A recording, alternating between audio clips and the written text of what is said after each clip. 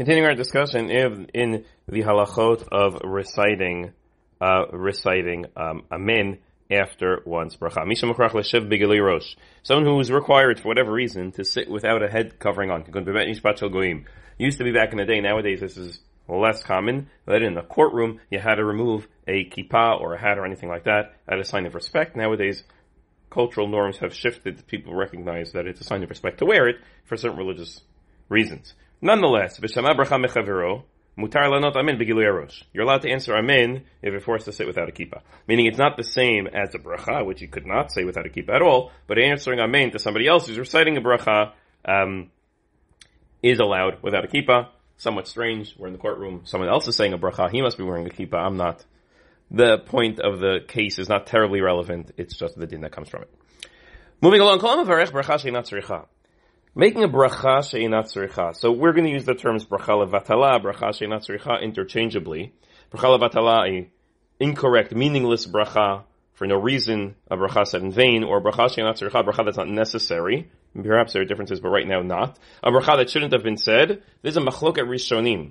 And the Shulchan Aruch follows the Rambam. Harei zeh noseh shem shamayim lashav. V'yiruk nishba lashav asur lanot achar hamein. According to the Rambam, he violates the third of the Ten Commandments, Lo tisad Shem Hashem Elokecha Lashav. He violated an Isur D'Oraita of saying Hashem's name for no reason, and you're not allowed to answer Amen to such a bracha, because the bracha was said the Isur. Important to point out that Rabbeinu Tam disagrees. Rabbeinu Tam from the Balei HaTosfot says, no, it's only a bracha, it's only an Isur D'Rabanan.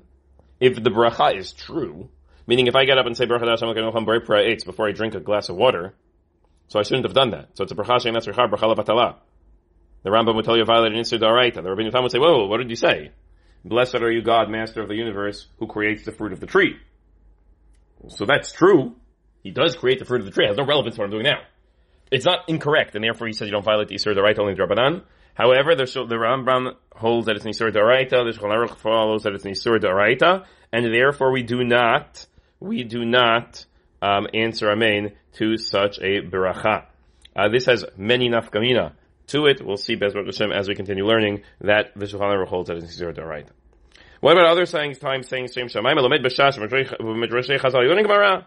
Upogeh b'pesukim sheyesh b'hem azkarat Shem Shamayim. And you come across a pasuk that has Shem Hashem. The Gemara does this every so often. It'll quote a pasuk that has Shem Hashem. He goes, Yesh lo lekoram b'kriyatam b'tanach b'azkarat Shem Shamayim. And you're reading it out loud.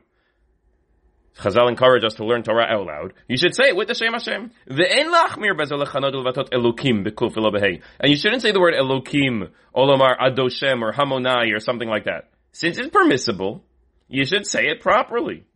It's not a chumrah. He says, you might think I'm going to be strict. I'm not going to say the Shem Hashem. I see the pasuk has the Shem Hashem. And then I'm going to say the word Hashem, Hashem, instead of Adonai. He says, why? Since it's permissible, and you changed it, you're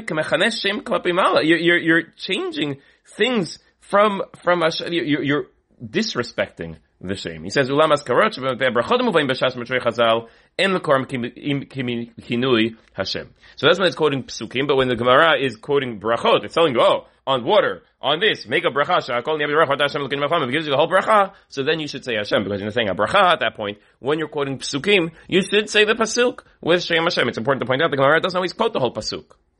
Rarely does the Gemara quote a whole pasuk, and yet the halacha seems to be that we say the Shem Hashem, the real Shem Hashem, Ado. Now when reading that pasuk, even though it is incomplete. Have a wonderful day, and Shabbat Shalom.